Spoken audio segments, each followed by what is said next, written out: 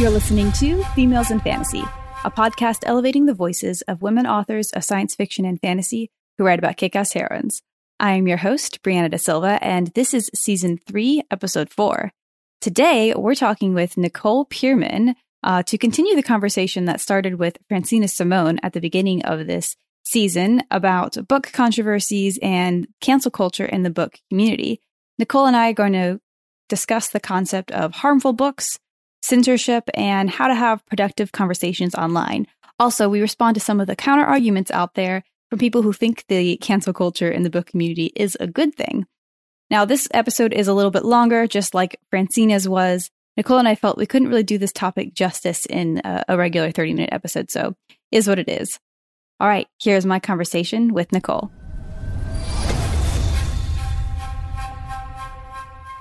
Welcome, Nicole, to the Females in Fantasy podcast. How are you doing today? Pretty good. How about you? Pretty good. Today's like a really beautiful, gorgeous spring day where I'm at. It's just is. Same. Yeah, same. Oh my goodness. It's been great because it's like the kind of up and down, like you don't know, it's starting to get cold and then it gets warm and then it's like in the 70s and everything. The world is better when the temperature is nice. Yeah, I read outside yesterday. And I'm going to do that again today because it's so nice out. And it's not windy here.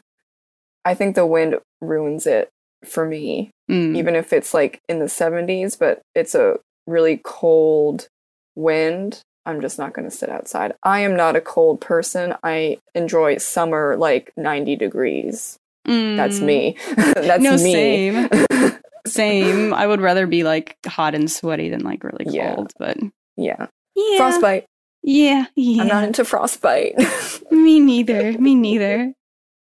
So I always start these conversations off just kind of letting you tell us a little bit about yourself, how you first got into writing, things like that. Oh, let's see.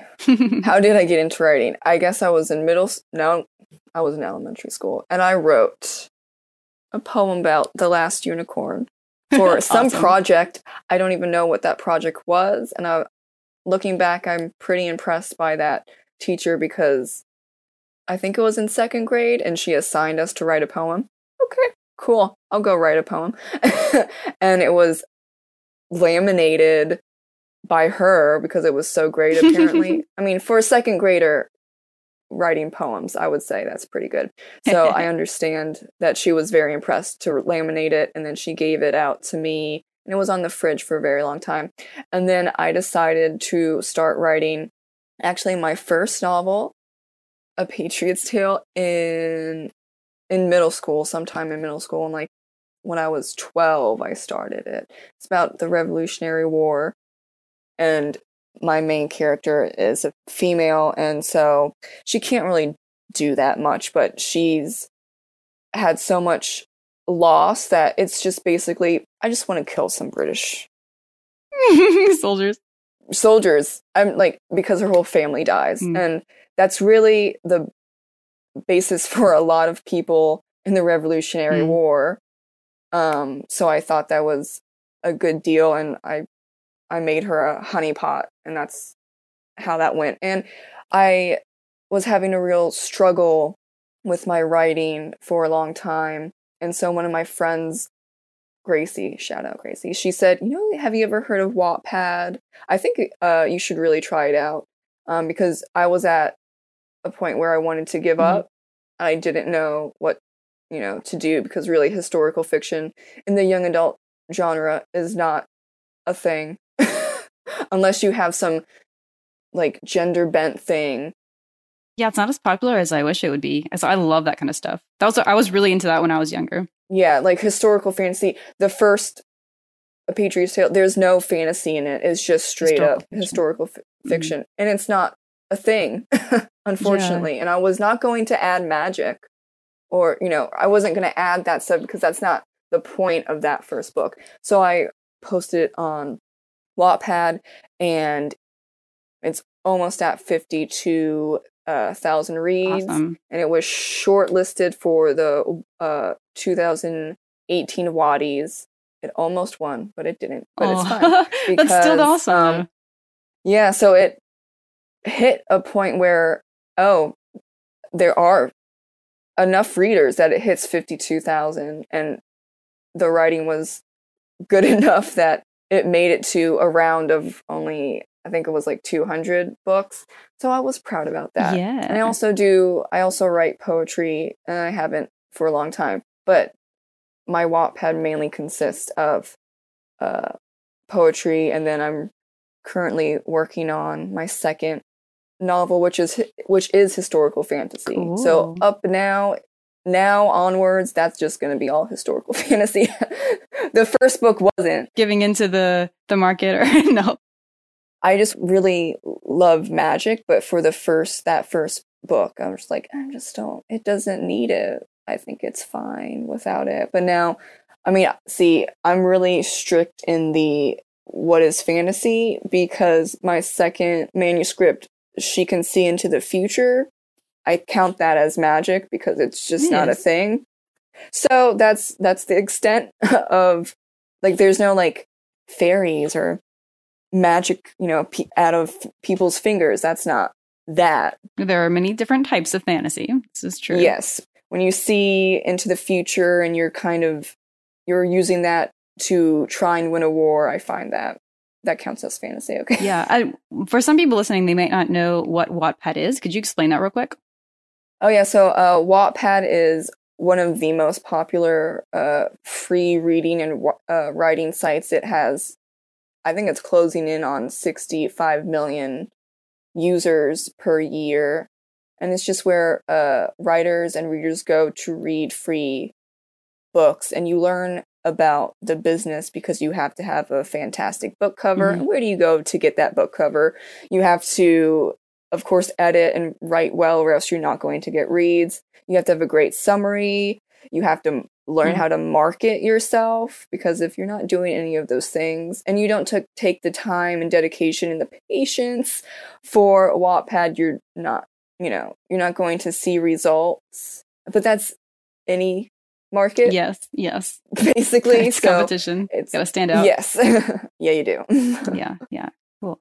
So let's get into the main topic of the day. This is kind of like a part two of a general topic, I would say. Francina and I kind of started it off. There's a lot more that we didn't get to talk about, even though it was a super long thing. And so you are also really interested in this topic. So thank you for coming on to talk about it. So basically, and just in case people don't know, if they haven't listened to part one, the general topic is cancel culture, I guess you would say, in the YA book community, and kind of how it's really something that comes, at least I think it comes from a good place, from a desire to do good. But it really has the potential to backfire. It's just kind of a really messy, complex thing. And it is kind of nuanced. So that's why I think it's worth taking time to go into the details. So one of the things that I'd love to discuss is kind of, there's been this, I would say, this way of people kind of talking past each other with this, because it has been a topic that has become more well-known beyond the book community. So there have been articles about it, and there's been a lot of, not really conversation, but an attempt at it online. And sometimes I think people kind of define things differently. And one of those things would be the concept of critiquing. Kind of one of the counter arguments to the cancel culture being a problem has been the idea that, well, we should be able to critique. We should be able to critique works. And that's, of course, true. But there is like a difference between that and then more of like attacking an author. In your opinion, kind of where does that difference lie? And like, why do you think people kind of are landing at a different place with that, in your view? It's a deep question. Oh, I think art has always had a problem with censorship. Doesn't matter what country or what time period. And that's why art is so important to me personally. Like, you can, of course, argue what is and isn't art, because there's this, I don't live in New York City, so I don't go to those big art galleries where now art is questioned, where like you have these art galleries where you have like a toilet that's spray painted, and that's called art to a lot of people. And some people think that's just a toilet with spray paint on it. I don't get it. That's not art. That's trash.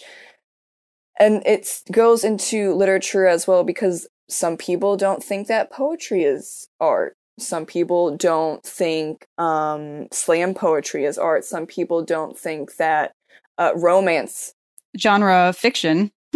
Yeah.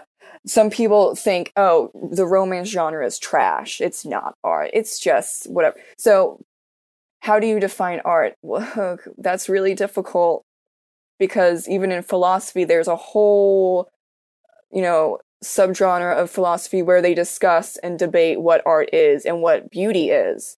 So it's very difficult for me to say if something is art or not. It's subjective. Because it's all subjective, and so is people's opinions. Opinions aren't facts, they're opinions. If you think that the romance genre is trash, well, that's your opinion, it's not a fact, because it's $1 billion industry. Like, they make billions, and a lot of people read romance. And it's the same thing for sci-fi and contemporary, and it's just about taste and your opinion, and that's all really subjective. Now, critiquing is also an opinion, and it's what you feel from your experiences and your tastes, and that's how you critique a book or an author, which I err on the side of caution of critiquing the artist, but of course that happens. And I think I'm not going to get the quote 100% correct, but Andy Warhol said to just create art and keep creating art and let everyone else decide. They can love it, they can hate it, it doesn't matter. Just keep doing your art, because it's your art, and that's how you let go and you release as an artist. It doesn't matter what kind of art it is, and they can critique it all they want.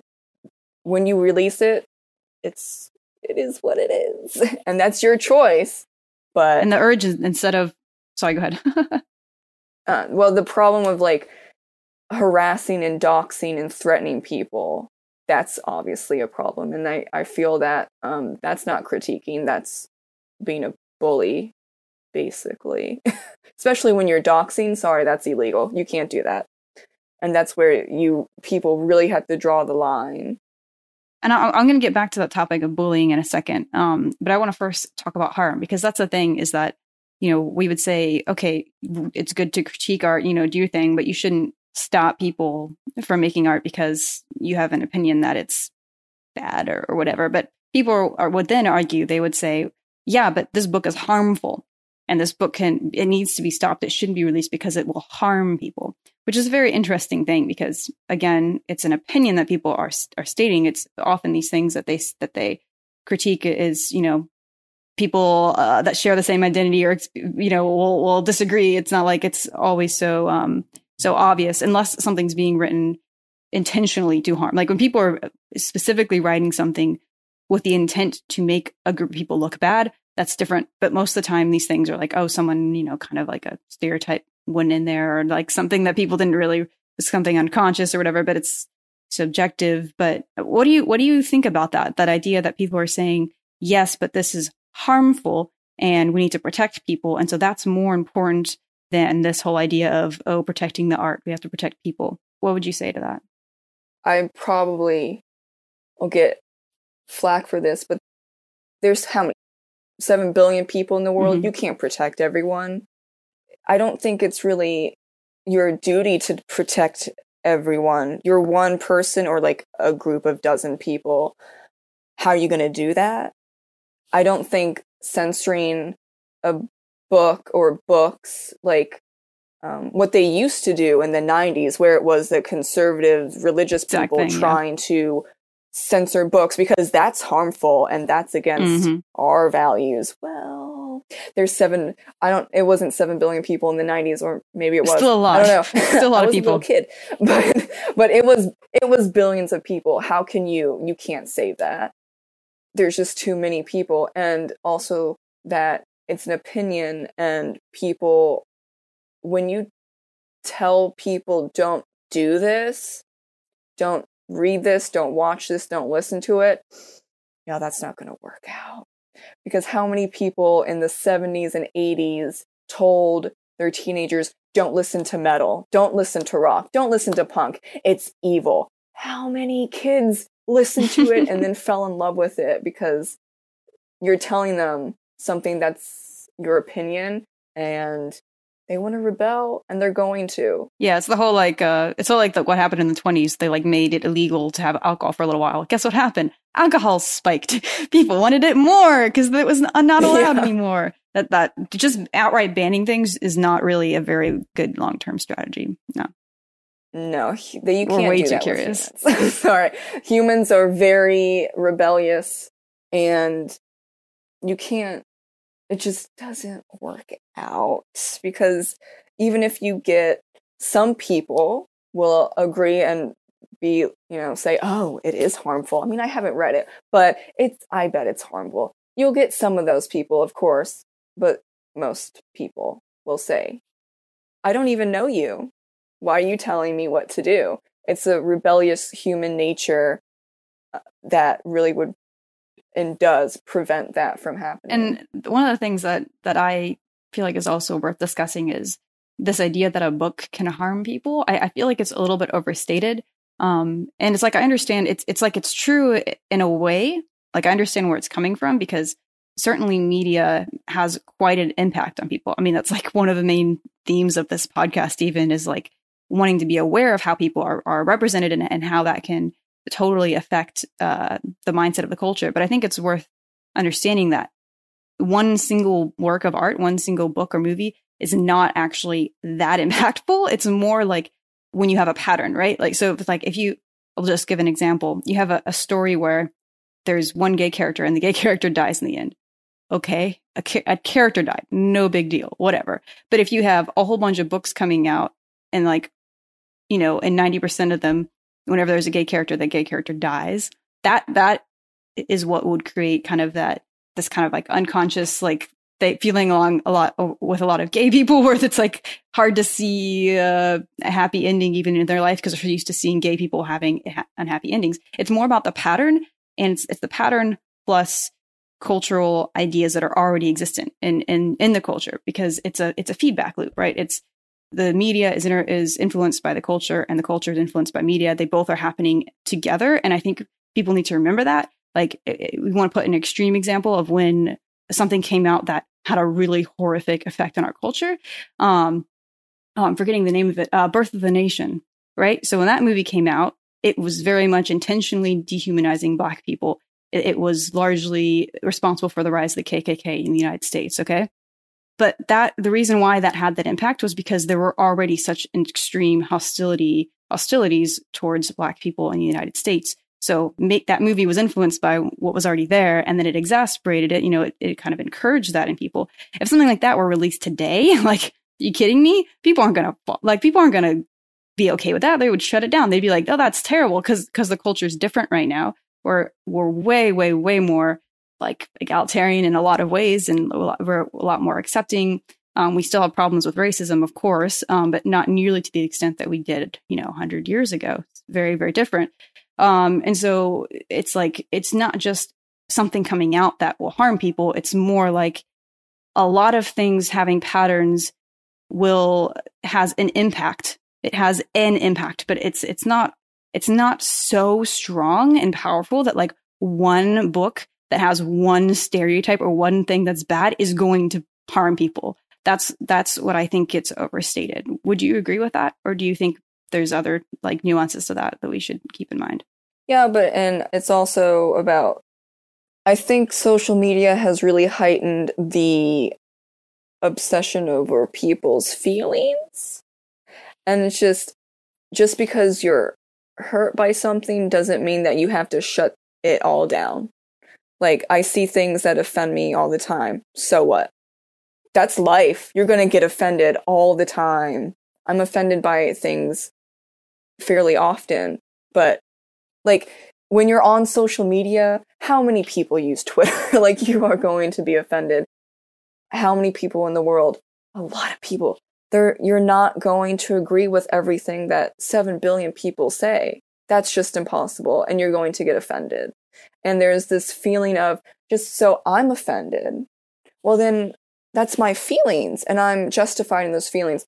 Sure, but if you're trying to censor people or art, that's a big jump from I'm offended and I feel hurt to, okay, well then no one can watch or read this or listen to this. And that's always been an issue with humans since, who knows, like a long time. Yeah, I do think sometimes those two things do get conflated. It's like someone's having their feelings hurt versus it being something that is harmful. It's like if there are bad feelings, then that means the book is harmful.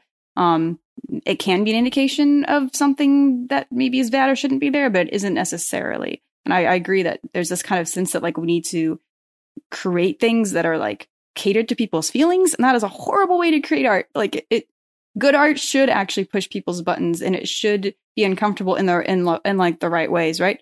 I'll give a personal example. There's a book that I read recently that made me uncomfortable, and I didn't really like it, but I thought it was great literature, and it was in the adult genre. And I was realizing that if it had been in young adult, if they had like sensitivity readers or something, I think they would have changed these things, and I don't think it would have made it a better story.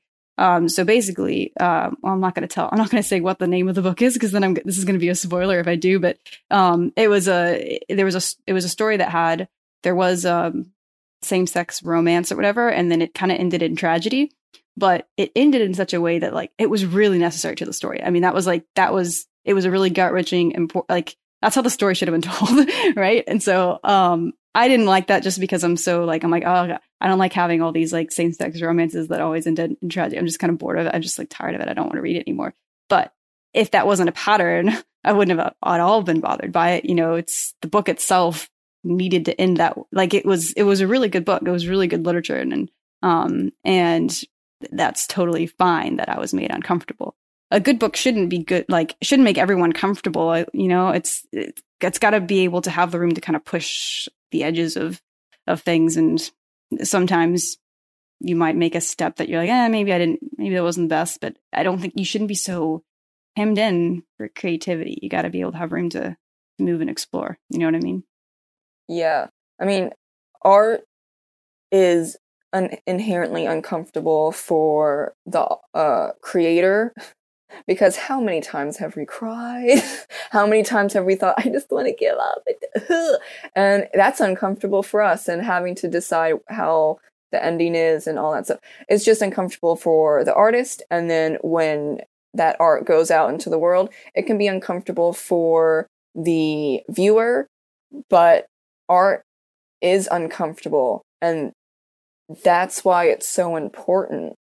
And I think one thing that a few people did not like me saying in one of my latest BookTube videos, I do BookTube as well, was that I don't trust people and their reviews. I don't. Do I know you? I don't know you. I don't even know your first name because you have a screen name. Why would I trust your opinion when I haven't read the book? It's the same thing for movies. It's the same thing for music. I would like to decide for myself as an individual. I want to decide for myself, and that's for everything, not just art. And people were offended, and I knew it was that video because when I uploaded it 20 minutes later, I had a dislike and I lost 5 followers. I was like, okay, but I mean, people don't like hearing that I don't trust your opinion. I don't know you. I don't know why that should be controversial. Like, we all should be able to think for ourselves. I assume that's basically all that you're saying. Like, I don't know. I know. And it was just, I don't know what happened with Blood Heir because I haven't read the book. I want to read the book now. I really want to read the book now because she was harassed so much that she pulled it voluntarily, but she still pulled it. And I was like, well, what's in that book? How many people on Twitter saw what happened and said, well, I want to read the book now? I saw a lot of people say that. And that's what you do. If she hadn't pulled it, it probably would have been good for her sales. Yeah. The controversy would have been, it's like, that's the opposite of what, it's like, why are you guys doing this? Like, and also the fact, like, if it was true, I can't say because I didn't read the book, but if it was true, why did she have to completely pull it? Why couldn't she just edit it and have sensitivity readers and then redid it? I think the idea is that that might still happen because it was a delayed thing, so it may happen. But when that happened with, what was the name of it? The Continent, I think. And there were still people that when that was released, some people were still like, oh, it should have never even been written in the first place. You can't fix this. And it's like, okay, that's your opinion. That's not really a fact.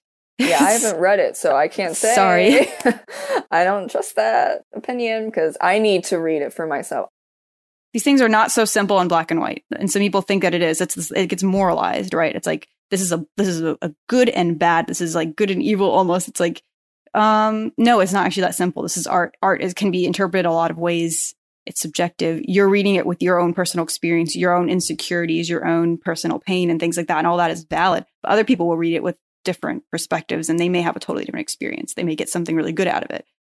Yeah, this whole good and evil, good and bad is really seeped in religion that we still have, especially in America. But it's rarely good and evil because human beings are not 100% good. Oh, no, they are not. Like, I could be a good person, but I can offend other people say that I'm just trouble and I'm a bad person for these views and don't talk to her, or that you can find something because it's an opinion. Also, I mean, there are people that do bad stuff, but then somehow there's some good in there. Like, for example, like they love animals and they seem to care about animals, but everything else they did to humans is absolutely atrocious. So how can you wrap your brain around that?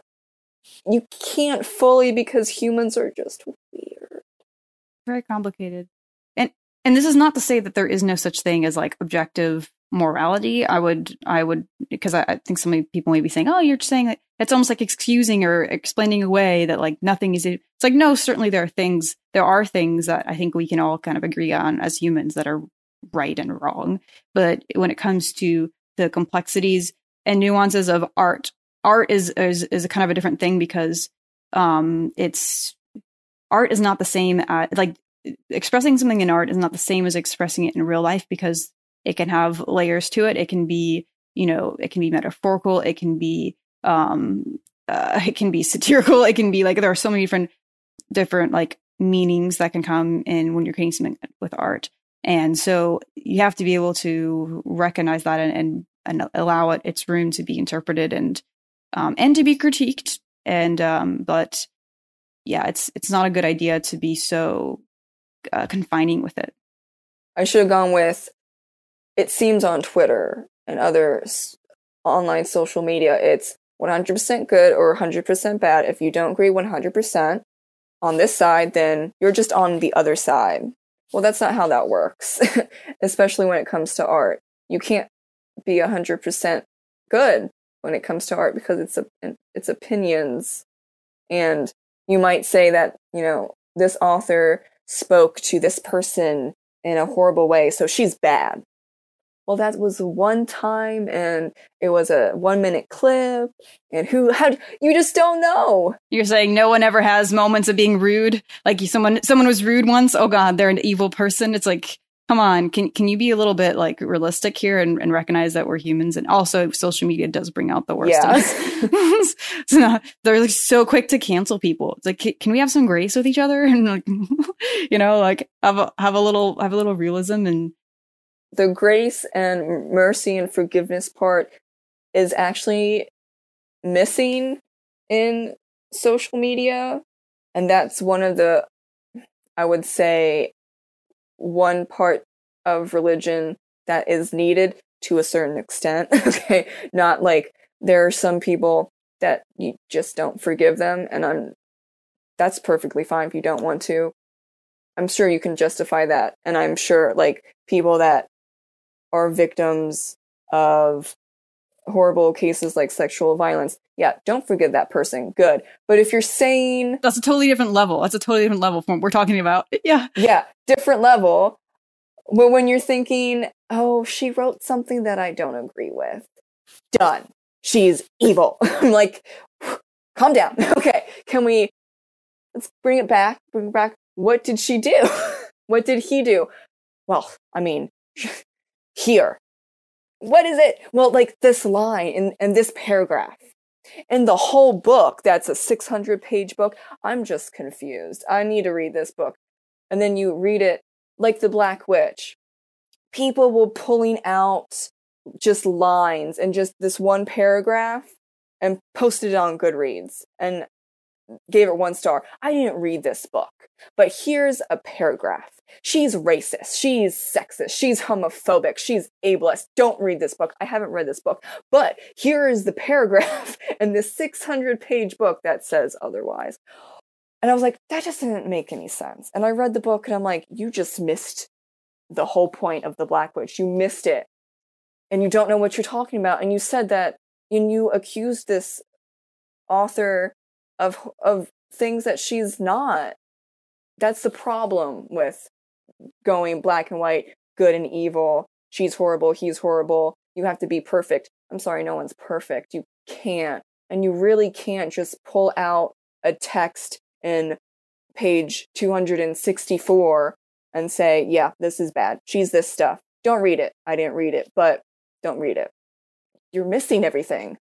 So let's talk a little bit about bullying. That was something that you mentioned earlier. There's this kind of a thing that happens with power dynamics where, well, basically where people will make it as if there is this set hierarchy of power and that is universal and there is no like, well, let's just be direct. Like someone will say that if you have, say, a person of color that is an author and you have someone that's a white author, that the white author inherently has some sort of power or some sort of like whatever privilege. And maybe there are certain situations in life where that's the case. However, these things are complex. So if you are someone, no matter what identities you possess, and you have a very large following on Twitter, not just a large following of people who love to listen to you and who believe everything you say and are like, we're ready to go and fight on your behalf. And then you have another author, no matter what identities they may possess, who's a very young, up-and-coming author, like not young, but like fresh, new, like they don't have much of a following, they don't have a lot of a social support. And then you secure, even unintentionally, you bring light to something that you find problematic about them, and then your followers are ready to go and like attack them. I'm sorry, but in that situation, you have power. You have more power than that person does in this specific situation, right? And so I see that as bullying. It depends. It's very, depends on the situation. Obviously, I don't want to make some broad sweeping statement, but it can be if you're using your big following and then someone else has a small following. But yeah, what do you think about that? Yeah, I definitely agree. And also the fact that some people don't want to talk about their personal lives online. And definitely, I would say that's a good bet. Don't do that. So you see, it's a new author and she's American, and you see that they're white. Okay. But do you know anything else? No. Maybe they're bisexual, maybe they're gay, maybe they're transgender. You don't know because they're not talking about it. So when you're attacked, and so this person has a gay MC or something along those lines, and they're attacked. And MC stands for main character, just in case anyone doesn't know. Yeah. Yeah, and so they're attacked and like, but you're not gay. You can't write that. Well, but you don't know. And so this person is having a dilemma, and I've seen it before. They're having a dilemma of, do I come out and justify that? Yeah, that's terrible. It's not your business. You don't know, especially. And then I saw, I don't read young adult contemporary, so I don't remember the title, but it's a contemporary about the mom and a daughter, and the mom's very abusive, and the daughter has mental illness stemming from that abuse. And so people were attacking this female author, saying it was bad mental illness and abuse representation. How dare you? And she comes out on Twitter in a thread that says, this is basically based on my life. This is my mother, and this is me. Sorry. And it's terrible that she had to do that, right? Yes, and it's not your business. Because there is this universal experience of abuse, and that's the only way you can show it. Like, what the hell? What does that even mean? Like, how do you not recognize such vast differences in human experiences? Like, there's no like one experience for any of those kind of things. Yeah, and mental illness is very complex. It's not the same for everyone, especially when it comes from trauma. Don't say that it's the same for everyone. Or that someone else's, sorry to interrupt you, but that really frustrates me that someone else has a legitimate experience and they're writing about it, but then their real life experience is problematic rep. Like that tells me that something very rotten is happening in the way we talk about representation. If it comes to the point where someone's actual experience is deemed problematic, there is something really messed up and ideological about the way we're approaching this topic. Yeah, and this happened with White Stag. Wow. Sorry, Kara. I blanked so hard on your book name. She's a Wattpad reader, and her book White Stag was published. So the ARC went out, and people were saying that it was horrible sexual violence representation, mental illness. Yet turns out that she's very open that she is a survivor. So she had to include the author note that said, I wrote this book based on my experience. I mean, they caught it in the ARC. I didn't read her ARC, and I'm still, waiting to get money to buy the book. So I haven't read the book, but that's really difficult too, because I'm sure I didn't talk to her about this, but I'm assuming that really hurt, that people are saying this is bad representation, horrible. It's just filled with angst. It's not real.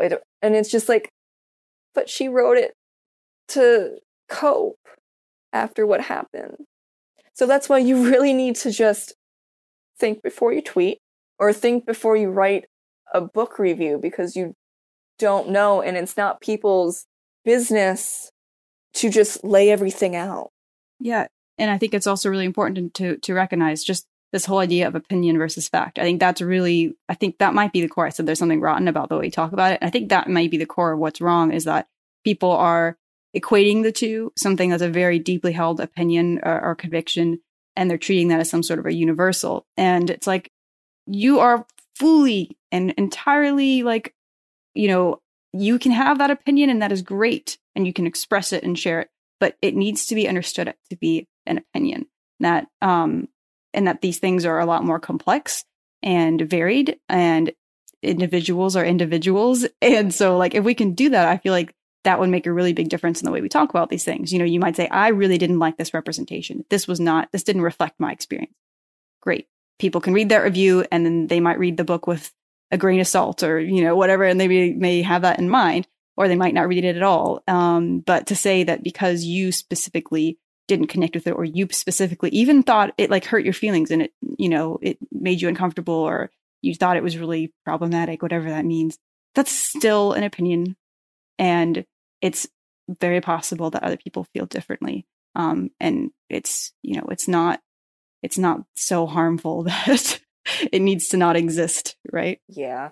I think there's a very fine line with censorship, because if you give an inch, they're going to keep taking inches, and then it's going to be feet, and it's just, we're going to go into 1984, and people might say, okay, it's not going to happen. It happened in other countries. Don't say that it's never going to happen, because it has before. And especially, and it starts with the art. It pretty much always starts with the art. And with things that are offensive to a certain mindset, yeah, and that it has to be conformed to that mindset. Yeah. That's a red flag.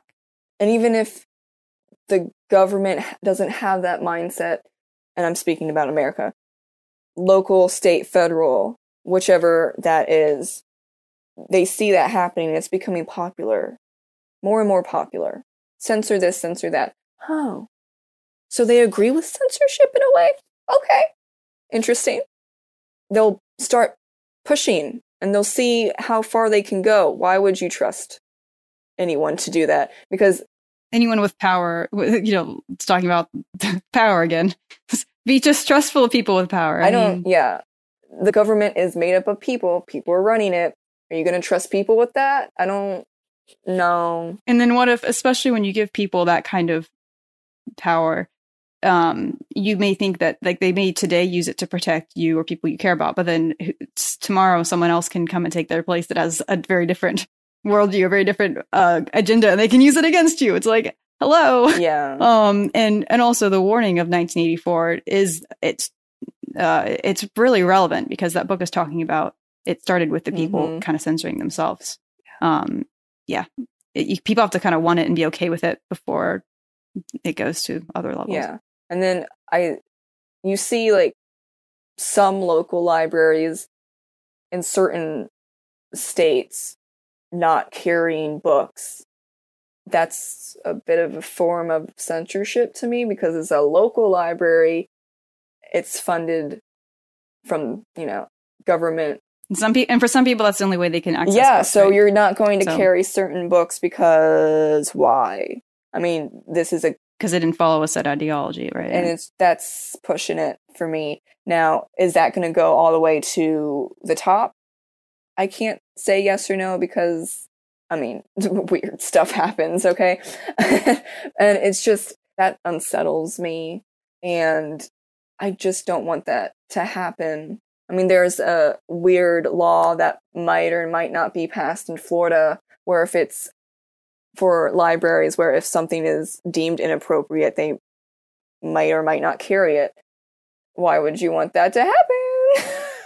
Yeah, that's one of those goalposts that you can just move as much as you want. Oh, it's inappropriate, and you just keep nudging it, and it's like, so here's the thing too. I think, especially if I'm talking to someone that maybe IDs is progressive or something, kind of has that worldview, that political leaning, as often is for people that are kind of involved in the cancel culture. Think about if whatever the level of canceling that you're comfortable with, would you be comfortable with the people that had opposite views, people that were more conservative? Would you be comfortable with them doing the same thing to you? Yeah. Then it's like, if you're not, then maybe you shouldn't be normalizing this because it's very possible that kind of thing can happen. If one group of people are able to find a way to cancel things that they don't like, it's other groups might be like, hey, let's try the same thing. I mean, that has happened, not in the book industry that I'm aware of, although, that was kind of an issue with conservatives, as you were saying a little while ago.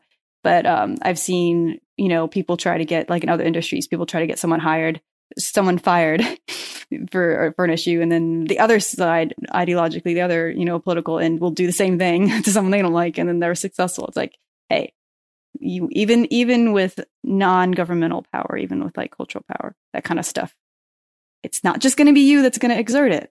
That's why it's not okay. Yeah, there was in the 70s and 80s, and I guess like the very early 90s, there was a whole problem with metal and rock and punk trying to ban it from a lot of places because it was the idea at the time that it was satanic. And I was like, and right. I was talking to my boyfriend about that, and I was like, did they really say it? And he was like, yes, you can look that up on YouTube. People were arguing to ban metal because they thought it was satanic. What? And there were places that did, like some radios didn't do, because they said satanic.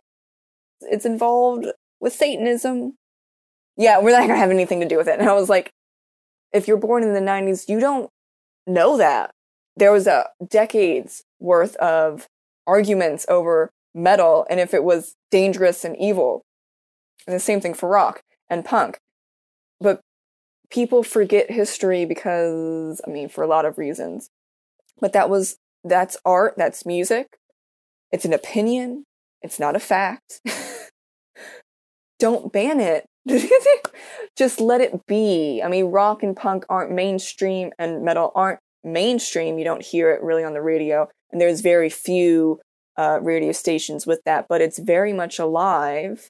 But I think in a way it was hurt by those decades of propaganda and what would happen. And I just don't want that to happen with any type of art again, basically.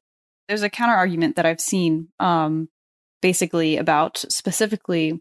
So one of the things that people like us have been saying as we've been talking about this has been, hey, if you have a critique of a book and you really think, okay, this is really, really dangerous or something. Okay. And you think the author should be aware of that because maybe they have values like you and they don't want to write that kind of a thing. And it was accidental. And so we've said, okay, why can't you talk to them? Why can't you reach out to that author if it really bothers you? And then hope that they'll perhaps edit it if they want to.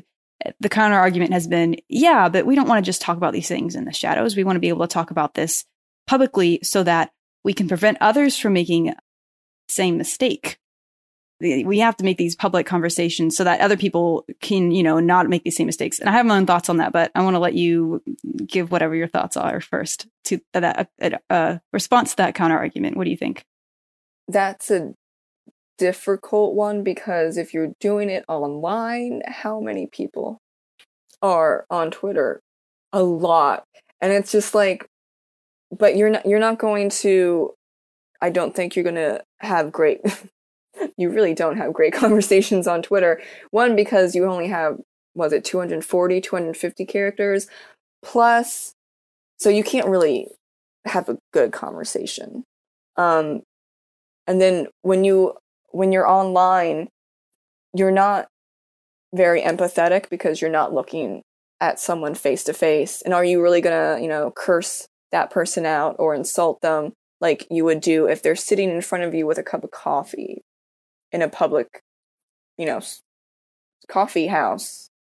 And it gets very, very tribal online, especially when you set something up like this person, it's a problem.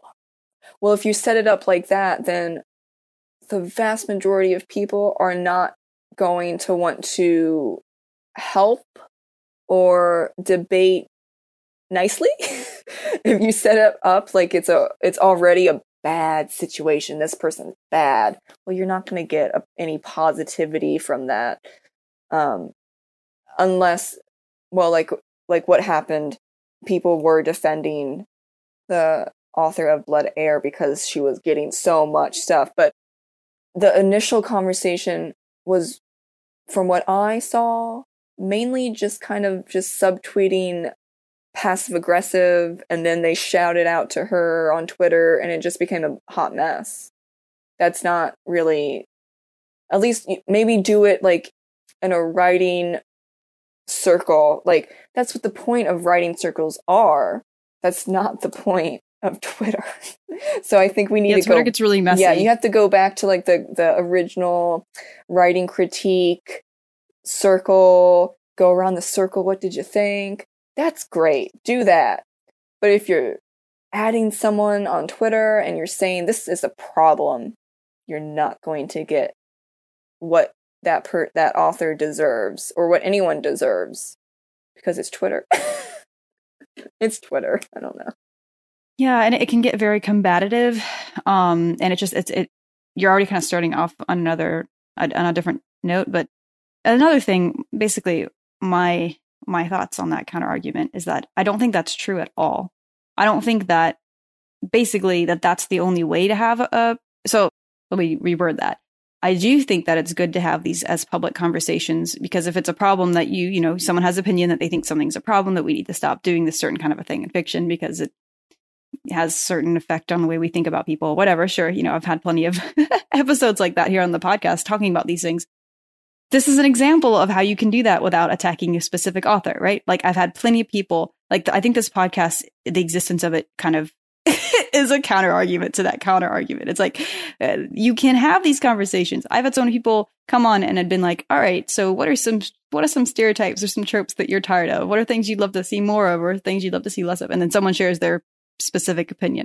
And we did it. We never had to names or point out certain books and be like, this book needs to be canceled because I don't like it. We just be like, hey, this is kind of how I feel about this. This is what I think. And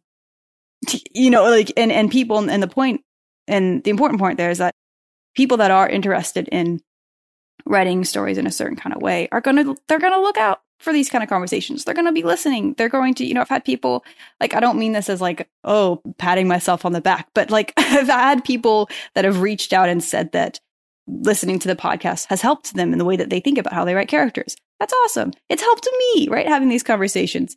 But if you're going to go out of your way to kind of target a specific person or a specific book, it's just like, you don't have to do it that way. Like, that's not the only way to talk about these issues. And, you may just have that person like digging their heels more. Like, you don't have to, it doesn't have to be a battle. It can be a conversation. And if you're targeting a specific book, and if the result of that is people feeling afraid to write, then that's not healthy. That's not a healthy way to have these. It's not a conversation at that point. It's a totally different situation. It's bullying. It's whatever the word is you want to use for it. The response shouldn't be fear, and that is a response. People are in the book community are afraid to be the subject of these cancel, call outs. That's a sign of unhealth. And it's like, you can talk about these things publicly, and that's not the only way to do it. Yeah. And I think it really the problem has just gotten worse with social media and how big the internet is, because sure, of course, there were people that didn't like literature and thought it was bad, but or that, like, in the past, but they don't have Twitter to shoot out all these tweets and have thousands or maybe millions of people react to it, whereas like the local news station or radio or newspaper, well, it kind of goes only so far in that anger, but it goes really far on the internet. And when like the internet's really changed, and it used to be fun. Like, you could joke and it'd be totally fine. Like, I grew up on chat rooms, like when I was 12, and we knew what a troll was, and we just poked the troll on there, and it was funny, and they were offensive, and they like just tried to freak us out when we were kids. And maybe it was a teenager, maybe it was a 40-year-old woman, like, we don't know, because it's a chat room. But you learned how to work with weird people on chat rooms, and now chat rooms not a thing. Now it's Twitter and Facebook and Instagram. And how do you, as a young person, or just anyone in general, work with people that are always angry? Like, you can't, it's really hard to be funny or just have a great time because someone's gonna say, oh, I don't find that funny, and just share their opinions over something. Like, I don't really tweet stuff that gets that kind of thing, but I've seen other people tweet something about, oh, they might not like this book, and oh, they get attacked, and they just calm down. Calm down. It's an opinion. They didn't like the book. It's fine. And then it turns into a Twitter fight, and it's just because someone doesn't like your favorite book, for example, doesn't mean you have to start a fight. Or doesn't mean you have to start insulting people. Or, like, people will find stuff to be, to troll other people in just any community, not just the book community, just any community. Especially if someone's passionate about it, they'll just start going. Yeah, people take trolls too easily. It's kind of a problem. They think that trolls are serious. Like, you guys do know that there are some people that go on the internet literally just to poke with people. I have some brothers that do that sometimes, only in a different format. It's hilarious. It's like, because they know that, like, you can get a certain reaction out of people, and especially if those people are like just very, very on edge. And some people just find that funny. You really can find that. You can find a lot of people on edge, and they will bait it. And I was like, stop. Don't let them get to you guys. They're laughing. They are laughing. They're just laughing. They're like, oh, this person is upset. Oh, she said she's crying. I love it. Stop it. Just don't let the trolls run your life. But you're turning yourself into a joke. Yeah, it's like, but people don't have the experience that I have of, trolling, other trolls, and that so much that with a group of other of my friends that the trolls like leave and they never come back again. They don't have that because chat rooms are dead, and it's really sad. And then it's always Twitter and Instagram and Facebook aren't 100% anonymous anymore, whereas chat rooms were. So there's also that kind of issue, and you do have to be careful. I don't, just my advice for anyone, not just in the book community or anything involving art, just stay chill. Like, just don't take the internet or Twitter so seriously, because it stays forever. And I'm sure I said as a teenager, as like a 13, 14-year-old that just got on Facebook, I'm sure I said some stupid stuff. And people are getting into trouble for saying stupid stuff on Facebook in 2010, and now they're like 29 or something. Did it? Big gap of growth. Let it go. And people are bringing this like stuff up by writers or opinion necromancy. One of my friends introduced me to that term. And it's not book Twitter writing community. It's just everywhere. People this person offended me, so I'm just gonna do a bunch of research and bring stuff up from 2004 and see how much I can destroy them and cancel them. It's just not a good energy. It's not a good energy because I'm not in the sense of saying like, oh, everyone just be happy. Let's not solve problems. No, my point is that's not a good way to solve problems. Yes, there are problems in our culture. Yes, there are things that we can improve, but there are better ways to do it than the cancel culture, than being like overly combative. It's like we can do this in a much more like focused and effective way when tensions aren't so high. I think it actually makes it more difficult. Yeah, and especially not definitely also think about, don't assume because you see, a selfie and you see what you see. Of course, that's a selfie. But like I said, don't assume people's personal lives, because when you're talking to people always, but also just when you're trying to one up someone or have a case for cancel culture,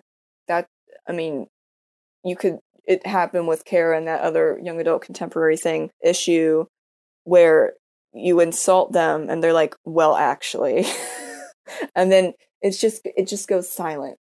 And you're like, well, you kind of set yourself up for that, because you're assuming based on someone's selfie and what you only know from their Twitter, which is not 100% them. And no one is going to be 100% themselves online, because that would be too much. It would be too much. Can't do that. Yeah, that's not the place for it. It's not real life. Yeah. It's a separate realm. Yeah, and if if someone critiques this for you or for me, what we've said, but you don't know our past, you don't know anyone's past unless you sit down and have a huge conversation about it. So also, when it comes to talking on Twitter, just kind of, I would say, go more level-headed, be more open, and just have a real conversation, and not go in with an outline of your arguments and at the bottom notes of like insults of what to say if this person says something in this manner. Like, let's try and be a little more open-minded.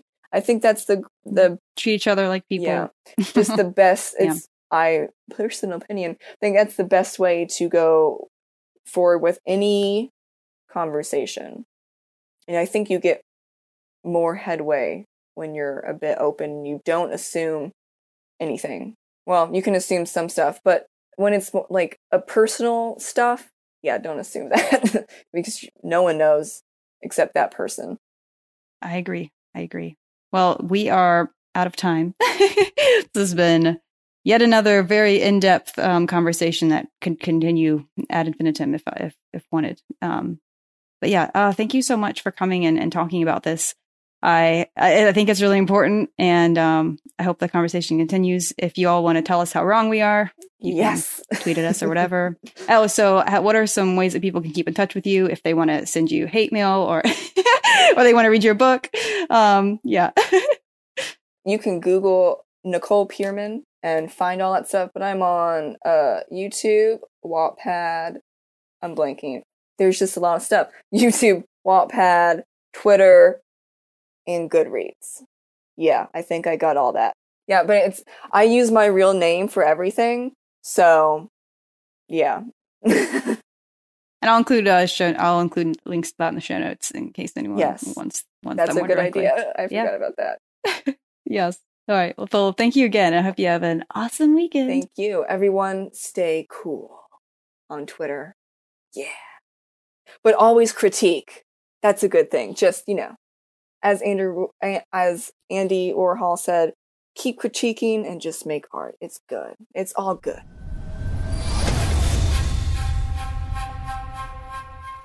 That was my conversation with Nicole.